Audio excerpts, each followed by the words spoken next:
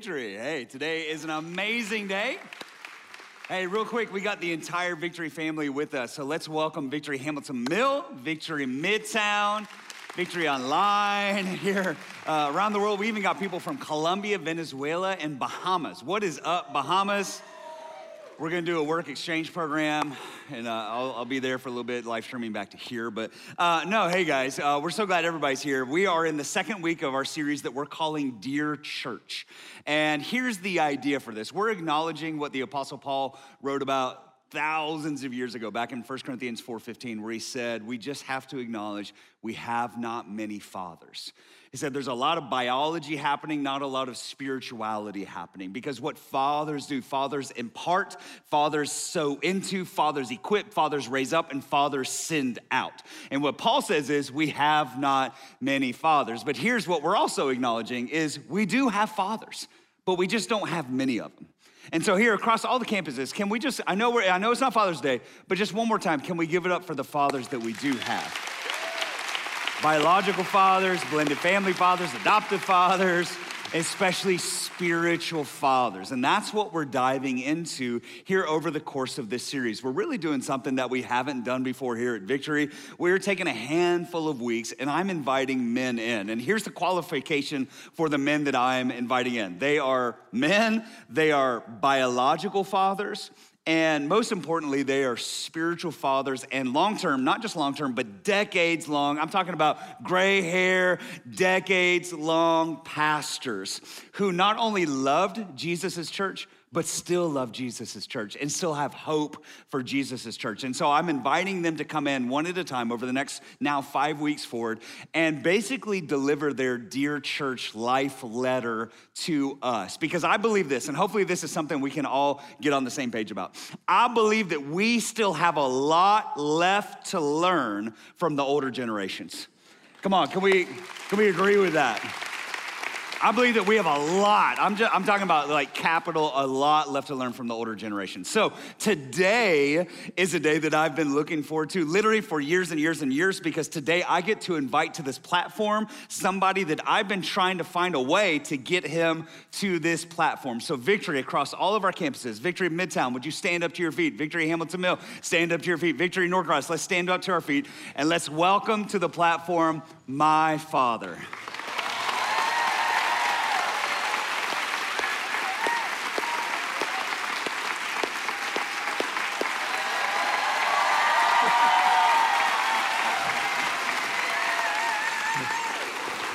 Thank you.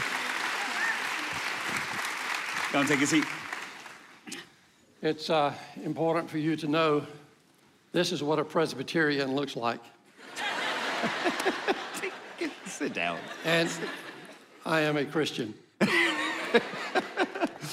Hey, just so we're all on the first name basis, this is Ron Bowie.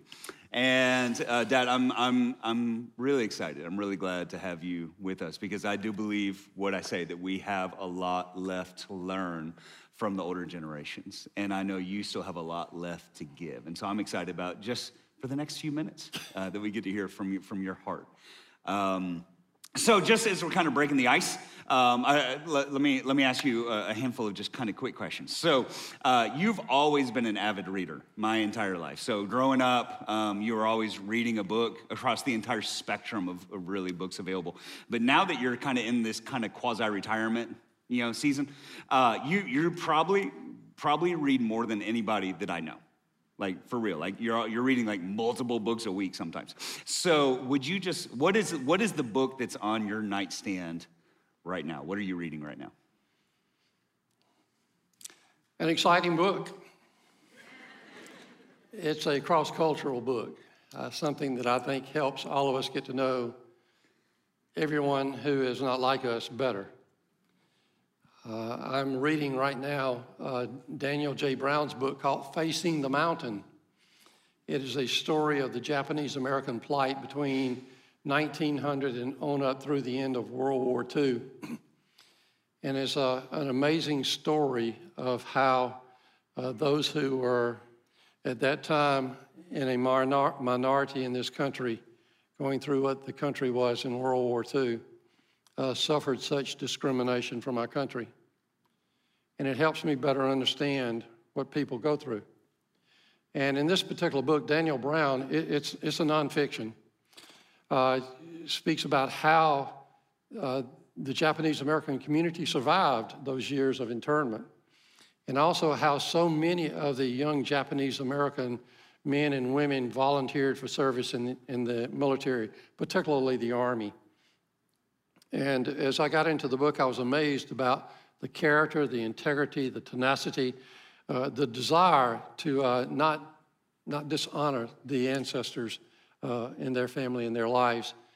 And these young men and women, as they were shipped overseas, either to the European and Africa theaters and into the South Pacific, into that particular area of the world, which was really, really horrible, how they became one of the most decorated military units in military history. The 442nd Regimental Combat Team, all Japanese Americans who were in Italy, France, Germany, and then the 552nd Battalion of Artillery that accompanied them. When you look at their accomplishments, it is really humbling. And to look at how, once the war was completed, they came out and became leaders in their families, and particularly their children became leaders in this country. And it's just an amazing read. It's called, again, Daniel Brown, Facing the Mountain. If you like to read, it's a good book. There we go.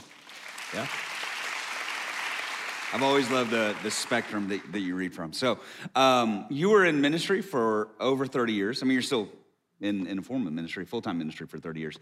I'm sure just like myself, I'm sure you've got a handful of stories, highs and lows and funny moments and things like that. So what's one of your best ministry moments, if you could call it that? One of the great privileges that an ordained person has is to be able to conduct certain things in the church, and one of those is baptisms. And baptism is a high point for me, and has been for years. In Johnson City, Tennessee, it was my first or second baptism, and I'd gone out to talk to a family who had a 3-year-old and a 4 or 5 month old child. And in the Presbyterian tradition, we baptize infant, have infant baptism. I generally, whomever came up, I poured. I've always poured, so people got wet from the top to the bottom when I did this. But I was talking to the parents about what I was doing, why I would do it, how I would do it, when I would do it. And the little 3-year-old was there nodding his head.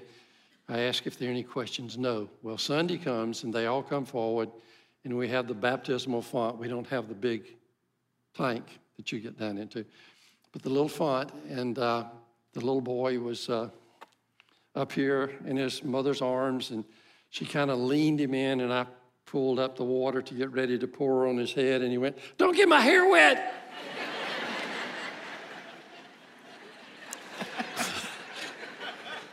Plus one more quickie. When we went to Israel with Victory 5 years ago, I went down to the Jordan, the baptism site for Jesus.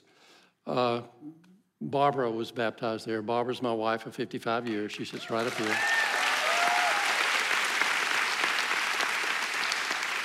Love of my life. But Johnson got to baptize her, and so that was a very special moment. So one more kind of introductory question. So you said that you get this question a lot, so now's your opportunity to tell everybody. Crowd favorite question. What was Johnson like when he was growing up? And part B question is, why am I your favorite child? This is where Johnson leaves for 5 minutes, and then he can come back. As you've heard from Johnson's lips, Johnson was born about 18 months after Barbara and I lost our third child, a stillborn little boy named Joshua. And so Johnson comes along, and when he was born, the doctors and nurses in the delivery room, those of you who've been in there, there's this chart where you measure I guess, how healthy the child is initially by the color of the child. And Johnson was about as pink as he could be for a little baby. And the doctor said, we can't give him a 10, but we'll give him a 9.5. And we knew something was wrong then. Because it really set the stage for how active a little child he was going to be. And just for y'all who don't know Johnson a lot, I have 42 years experience of being his father, I think it is, almost. Almost. And he has been an active child, a happy child, good-natured child, inquisitive, tenacious, a great friend. He still has friends that he keeps up with from high school. He's a good brother to his older sister, Lara, who lives in El Paso, Texas, and his brother who lives in the Charlotte area of North Carolina. Johnson has always been focused. He never crawled. He walked. And generally, he would walk through the front door. We lived on the 3rd floor of seminary housing in Louisville, Kentucky. He walked through the door whenever it was opened on tiptoes, and he'd make a right-hand turn, and he would go down the steps. He was hard-headed in that sense, so it was good. He always had a little spot right there. But he's been a fantastic son, just like his sister is a fantastic young woman, and his brother, Bishop, who is also a fantastic young man, and then there's Johnson, too. Yeah. They're all right. I want to hear more about me. Who's fantastic. No. No, okay, so enough about me. I'm looking forward to asking you this question because I every time we talk, I get a little bit more of who you are and where you came from. So I think obviously what we see before us right now is somebody who's been in ministry for a long time and 76 years old, coming up on 77. And it's easy to make a lot of assumptions, So how can you kind of back us up? How did we get from A to T? How did you get from somebody who grew up in the church to actually becoming a leader in the church? Because I know maybe this would be beneficial to some of us. Because one of the most common questions I get at the door is like, how do I know if I'm called to ministry? What are the steps I take? How did you get from growing up? Inside Marshallville and Athens, and how did you get from there to sitting on the stage? My dad was significant in my life from the very beginning, and Mom was too. Dad from Tennessee, Mom from Marshallville, Georgia, just south of Macon. All types of blessings came in different ways. Dad gave us my brother, 5 years younger, and me, his time. He worked 5.5 days a week, worked hard, came in, but he still had time to take us fishing. He showed me how to work on a car. He showed me how to fix concrete and pour concrete and so forth. Dad was with Chevrolet Company for most of his life until his death in 1968. But Dad and Mom set those stages for time. They also at night would come in when my brother and I were in bed, and we would have a time of telling stories. My dad used to tell stories, I think probably passed on to him about Buffalo Bob, which was a Western scene.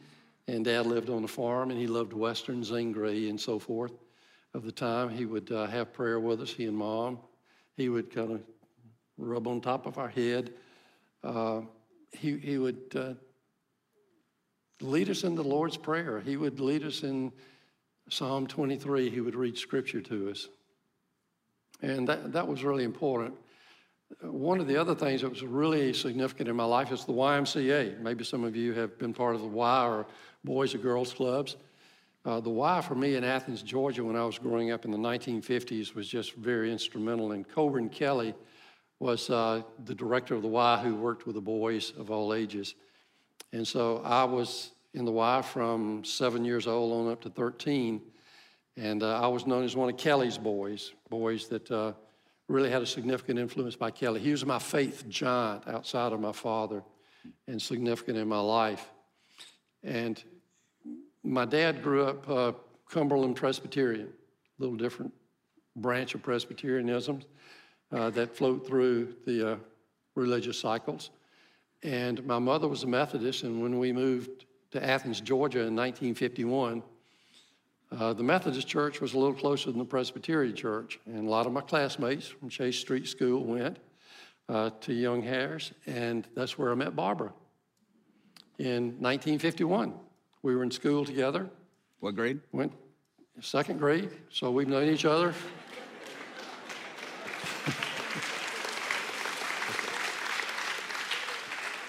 For 25 or 30 years, I guess. When you look at that time, it's almost past like snapping your fingers. But I can't say I ever thought about being a pastor, during all of that time. Whenever the altar calls were very frequent within the Methodist Church, and we had theater seats like up higher. And I would always grab the bottom of my seat when it was time to go down front, and whenever we had the pastor saying, if anybody would like to give their life to Jesus or be a missionary, and I said, no way, I'm not going to China because I don't speak Chinese. And it was just ingrained. There was a great fear there. But church was always a part of my life. And church, to a great extent, has defined my life and the person that I am today. And as a young husband and father of Lara and Bishop, this is before Johnson came into the world, my life was really empty. I'd served 4 years in the Air Force in Utah, stateside, Vietnam era. And thank you. And it was Watergate, the time of great turmoil in Washington. And at the time, I was in city planning, city management. And so therefore, the places I looked to for security were crumbling all around me. And inside, I looked great. Had this beautiful wife, had this great family. And outside, I looked good, but inside, I was empty. And Barbara received a birthday present from her mom to go to Reach Out up here in Chattanooga. It's Kay Arthur's place. Kay was good friends with Barbara's mom, and it was a Christian retreat weekend. And I looked at Barbara, and Barbara said, I want you to go with me. I said, you got to be crazy. And I literally went to Chattanooga dragging my feet the whole way.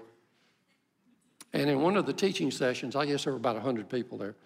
In one of the teaching sessions, Kay was focused on Matthew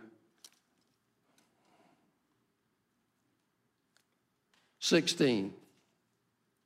Matthew 16, verses 24 through 26. And she was teaching, if any wants to become my disciple, says Jesus, if any wants to become my disciple, let them deny themselves and take up their cross and follow me. For those who want to save their life will lose it, and those who lose their life for my sake will find it. And we know Jesus concludes that by saying, what does it really profit to gain the world and lose your soul? And that impacted me. And at that moment, it was almost like there was a vision that occurred over and above and in back of where Kay was teaching. And she was telling about the Roman squad or platoon, whatever, that came to take a person who was going to be crucified. And they knocked on the door. And that person opened the door. They saw the Roman cohort there, and they knew that they were dead. And they picked up their cross and they went to really become a sacrifice for Rome. It impacted me to such a degree. I heard Jesus saying to me, Ron, it's time for you to stop being just a church member and be my disciple. Be my disciple. The dryness left, flame began to burn. I went home, I wrote everybody what happened to me. Again, this is pen and paper type days. My brother called upon receiving the letter and he said, Ronnie, are you okay? What happened to you? Are you sick? You need to see a doctor or something? My best friend got a letter and he never talked to me anymore. Apparently it scared him to death too. But God set me on a path for full-time service and started reading the Bible for the first time. Some of us have Bibles all through the house, but the pages stick together. That was the way it was in my house. So I started reading the Bible, Christian literature. I prayed with deeper meaning and purpose. As a director of community planning and development and a city manager at a time, I had people come into my office where I could pray with them and for them, and I could talk to them about Jesus. Our stewardship became more faithful. I was elected an officer in the church, and I was able to speak more boldly about Jesus when the opportunity afforded itself. And for the first time in my life, I recognized that there was a difference in just being a church member and being a disciple for Jesus.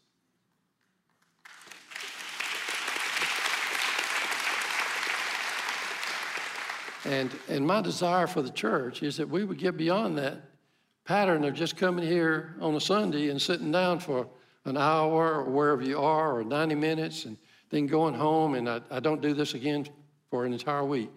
But discover the joy of being a disciple 24/7, 365, and not just a church member.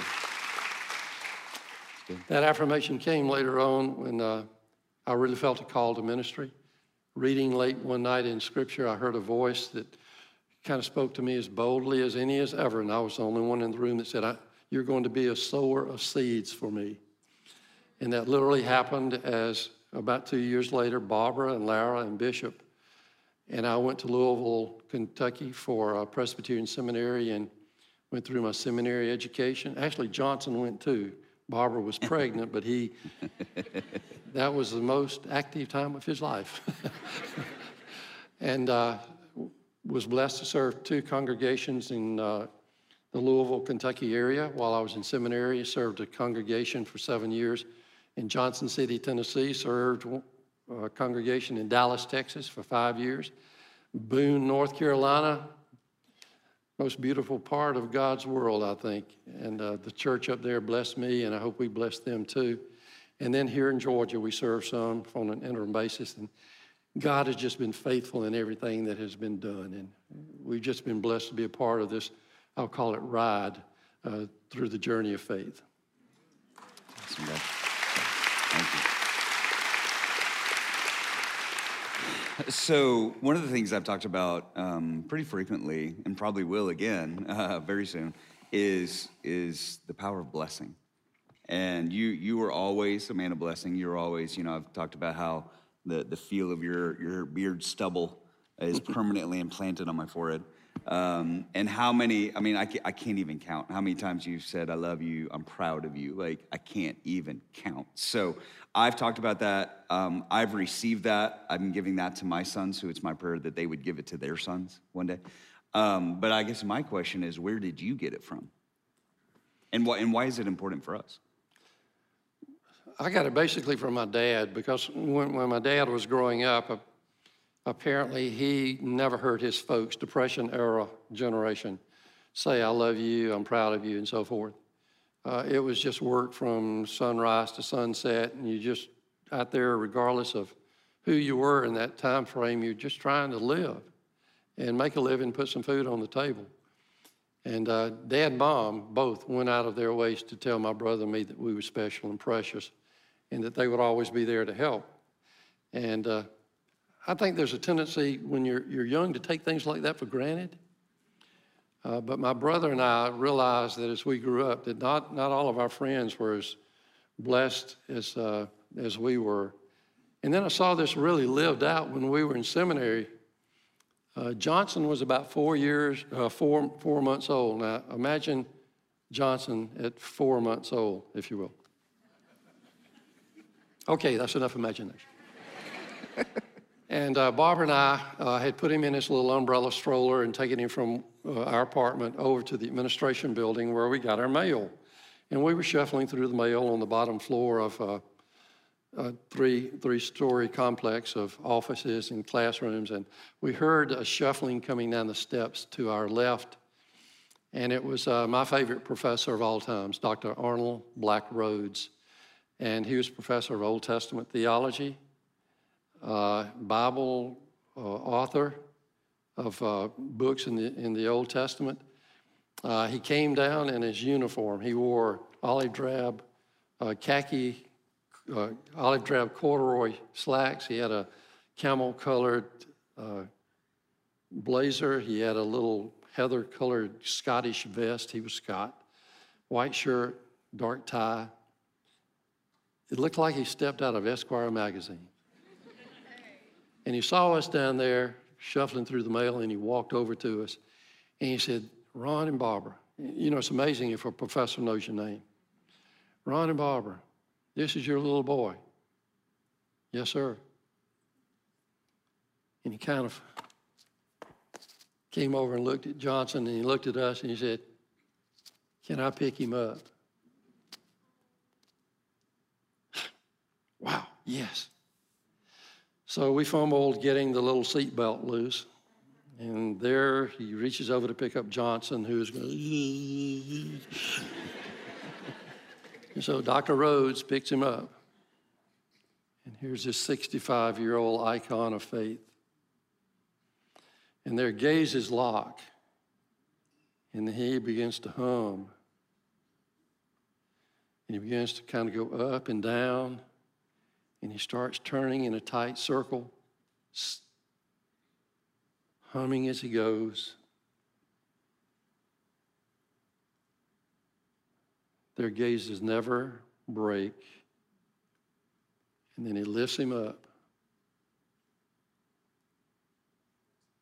and he hands him back to Barbara. And he says, Ron and Barbara, you have a fine son. I know he'll be a blessing.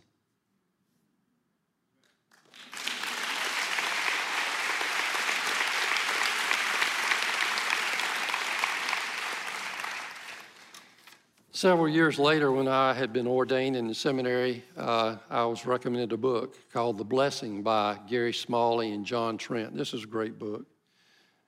Parents, you need to get it, you need to read it. Because in this book, John Trent and Gary Smalley give 5 different ways of passing on the blessing if you don't know how. And they write about how it's so important, and then they give 5 elements of a blessing, which is a meaningful touch. We need that touch, don't we? Need that safe touch. There are too many harmful touches that come on in our society. And a spoken message that I value you, high value. I have plans for you. I know God is going to be working in your life and doing something marvelous with your life, and you're going to make the world a more beautiful place. Picturing a special future. What's out there? You're going to make a difference in the world. And the 5th element is an active commitment. I'll be here for you. You can count on me. I'm going to be around your entire life. And then I took this, and as years went by, as our family grew, we would have family time, and I'd get the family together, and I would call after people shared where they were living and doing, because we lived all over the country. I would go by and I would lay my hands on each child's head and each spouse's head, and then the grandchildren's head, and I would say what God had laid on my heart for them. And then I found out that it needed to be said in the church. And for years, at the end of a Presbyterian worship service, pastor goes down and he gives a blessing and a benediction.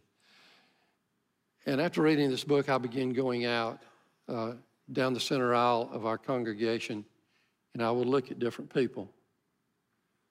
And I would call them by name, because in a smaller congregation, you can do that. And I would call them by name, and I would say, you're precious, you're special. God knows you. God has a special plan for your life. And I want you to know I'll be here, and this church will be here for you. And one day after one of the services, I'd gone off to the restroom, and there was a man standing in the restroom, tears coming down his face. I thought something was really wrong, and I said, what's wrong? Can I help you? And he said, no, I'm all right. He said, but today is the first day in any church that any pastor's ever told me that God loves me. And I thank you for that. And that man walked off into my memory. Jesus does this, and one reason it's important to do this in blessing is because Jesus does it.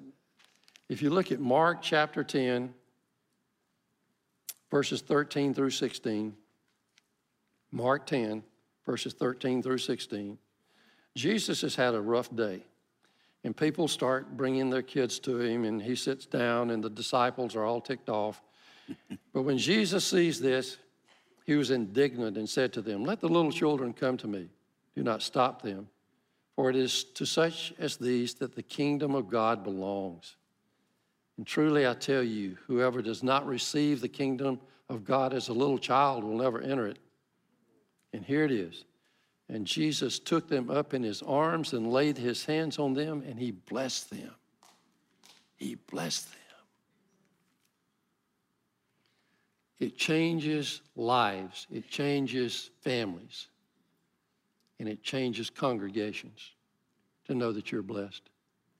And my desire for the church in that sense is that every parent and every congregation would take time for the parents to bless their children and their spouses, and for the pastors of a congregation to indeed bless the congregation that sits here, because you're Jesus's kids, and that's so important to know that your leaders are blessing you to go into that world to be a blessing wherever you are.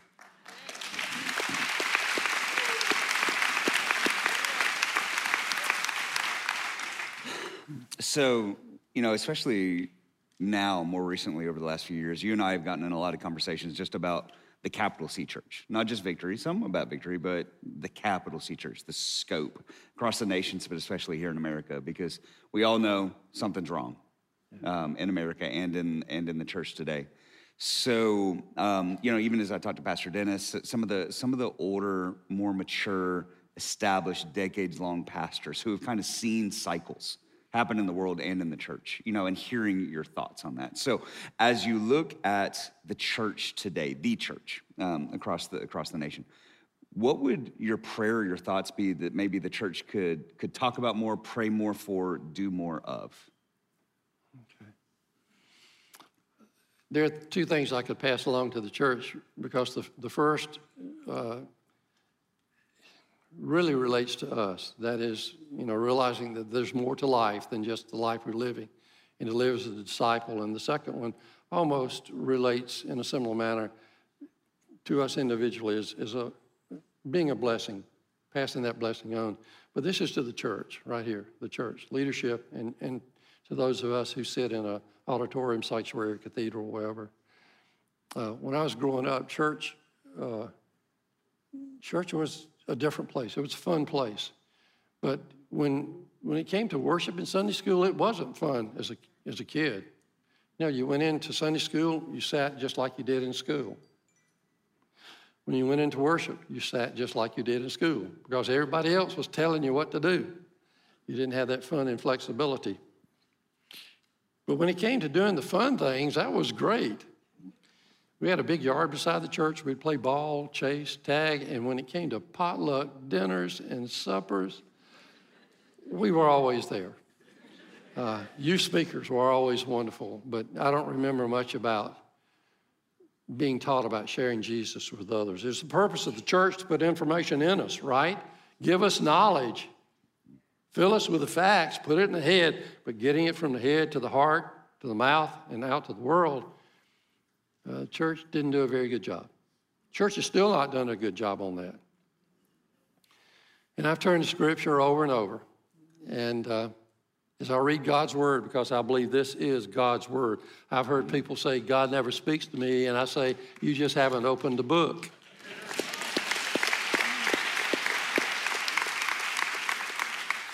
So I see opening the book as the first way that the church begins to change what's happening in our world and society. My concern is that many church leaders, as well as many of those who sit in the congregation, don't know what God expects of us. Love God, yes. Love neighbor, yes. That's where it ends. No, that's not where it ends. That's where it begins. This is where we learn how, in here, to go out there with what God has said God wants the world to know, and that's basically about Jesus. And it's just a cycle we get into, right? It goes beyond reading the Bible and not studying the Bible, about being consistent, not depending upon devotions and all, but getting into the Bible yourself, learning how to read and study it, knowing how to apply it. And then the church often doesn't have a place where we can come to where we can explore the things that God has put in our life. And I think this is really important for the church today. One of the important things the Apostle Paul wrote to the church through Ephesus, and this really became my call for ministry after I was ordained. It's from Ephesians 4, verses 12, 13. There's more to it, but let me read that. Ephesians 4, 12 and 13. Everybody has gifts of the Spirit, but it is to equip the saints for the work of ministry, for building up the body of Christ, until all come to the unity of the faith and knowledge of the Son of God, to maturity, to the measure of the full stature of Christ. And you know what that means? That means that you and I grow into a likeness and image of Jesus so we can impact the world in the way that he did, healing, teaching, preaching, and also the way he lived that drew people to him. And it transformed the world. So that's my desire right there on that point. There's a second part that I think is extremely important, and that is when we begin to look at, is this all there is to church? Come in here for an hour, hour and a half each Sunday, and then going out and doing what we do the rest of the week. Going to church for me has always been fun. Mom, I remember Billy Graham telling a story, his uncle telling a story that he had a drug problem. Billy Graham's uncle had a drug problem. And when they asked about that, he says, well, my family drugged me to church on Sunday morning. They drugged me to church Sunday. That was kind of like my life. And, you know, we do have pastors, right? We pay pastors to do a job, right? Johnson gets up here and he preaches for 40 minutes each Sunday. What does he do the rest of the week? That's a joke. What does he do the rest of the week, you know? We expect our pastors to do the ministry of Christ for us, basically. And we think it's their job, not ours. And it's always interesting to have somebody come in, right? Somebody like me, and I'm going to take up a few minutes with you and talk to you about faith and life. It's good to do that. It's interesting, but it leaves something lacking, doesn't it? Because there has to be more to this. I've just been really impressed by people in my life that have had an impact on me in mission, which means that I get out of here and I go somewhere. And one of those people is Bill Herring. Bill Herring is an orthopedic surgeon up in North Carolina in Boone, where I was, Barbara and I were for 18 years. And Bill Herring got on to me about mission as soon as I went into the church up there in 1993. And Bill said to me one day, Ron, we got to talk to people more about going out and taking the message of God into the world around us. And I said, great, Bill, we'll do that over the next 10 years. He said, no, we need to start doing it now. And Bill told a story. He told a story to the church. He says, I was in Nepal one time, and he used to take off about a month each year during his practice, and he'd go into parts of the world that didn't have good medical services. And Bill was in Nepal. He did a delicate procedure on a young person, and the Nepalese doctors were standing around him, all in all. When he got through, they came up and they congratulated him. They patted him on the back, and they said, you know, you must be a god. And in Nepal, you could not share Christianity. They have a national religion. And you can't share unless somebody asks you to. And Bill said, no, I'm not a god, but I can tell you about the God I serve if you want to know. Bill Herring had gotten out of his office. He'd gone into the furthest part of the world. He had been asked to share Jesus Christ as his Lord and Savior. And he impacted that medical community in Nepal.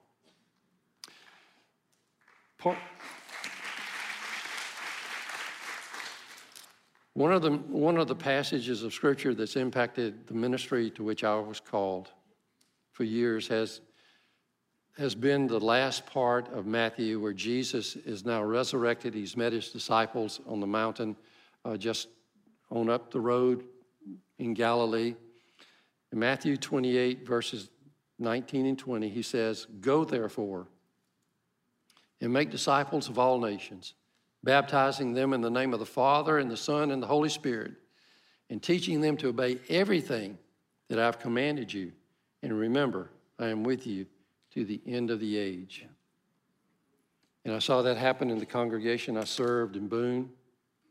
I saw the blessing that they were to the community and the mission and ministry and really the evangelism efforts that took place up there.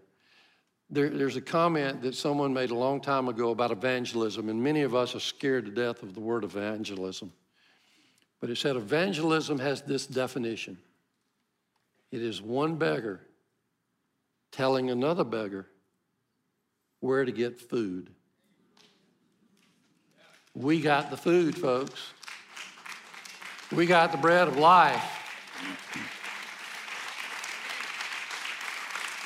It's time for us as the church to take the bread out and feed the world around us. And so it's been a pleasure, for me to be with you. And if it would be okay, may I read a letter? Yeah, I don't know if I've said this before, but most of my life, once I moved out of the house, I got letters. So I don't know if people know what those are anymore. But yeah, I think probably the first few I got on a typewriter because you didn't know how to use a computer yet. I still don't. But you were trying to use my Mac as a touchscreen last night, right. And it's not a touchscreen.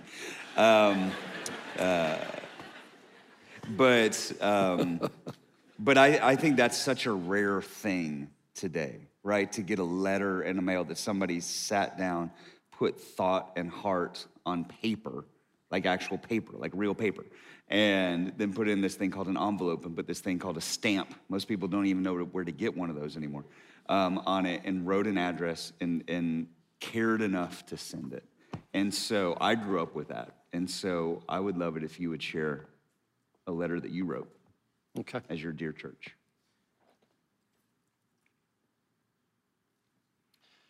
Dear church, we have a tremendous opportunity to make an amazing impact on the world right now.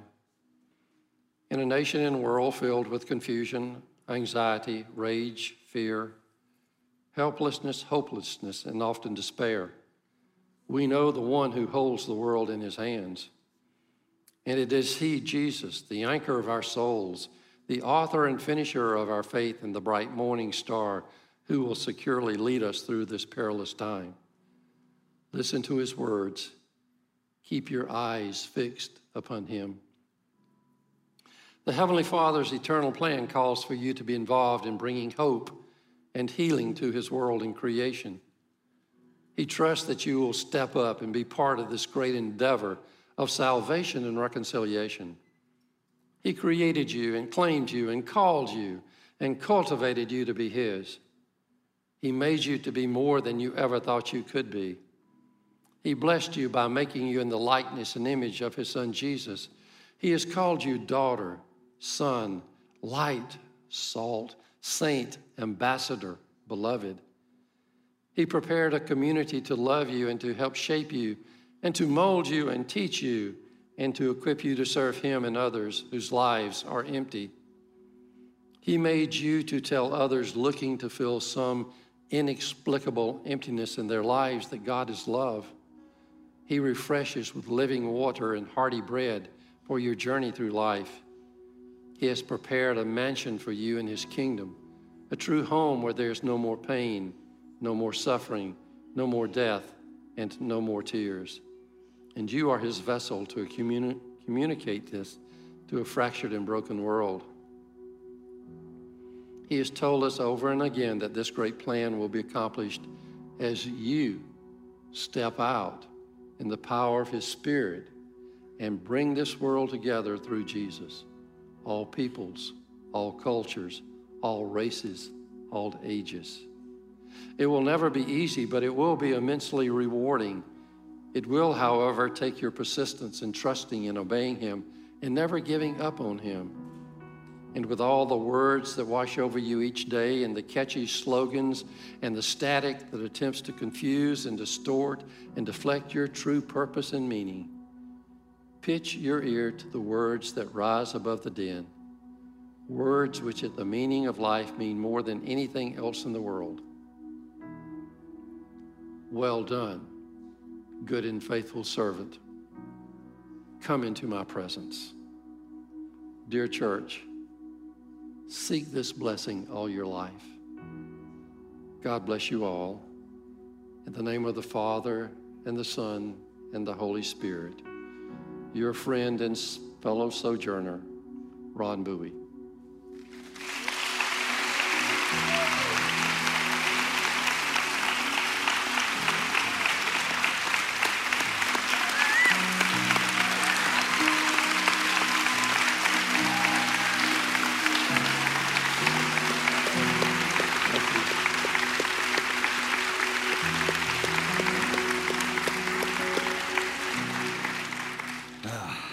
Give honor where honor is due. And thank you, Dad, for being here. And I say it once again, that I'm glad you're my dad. I'm glad you're my son.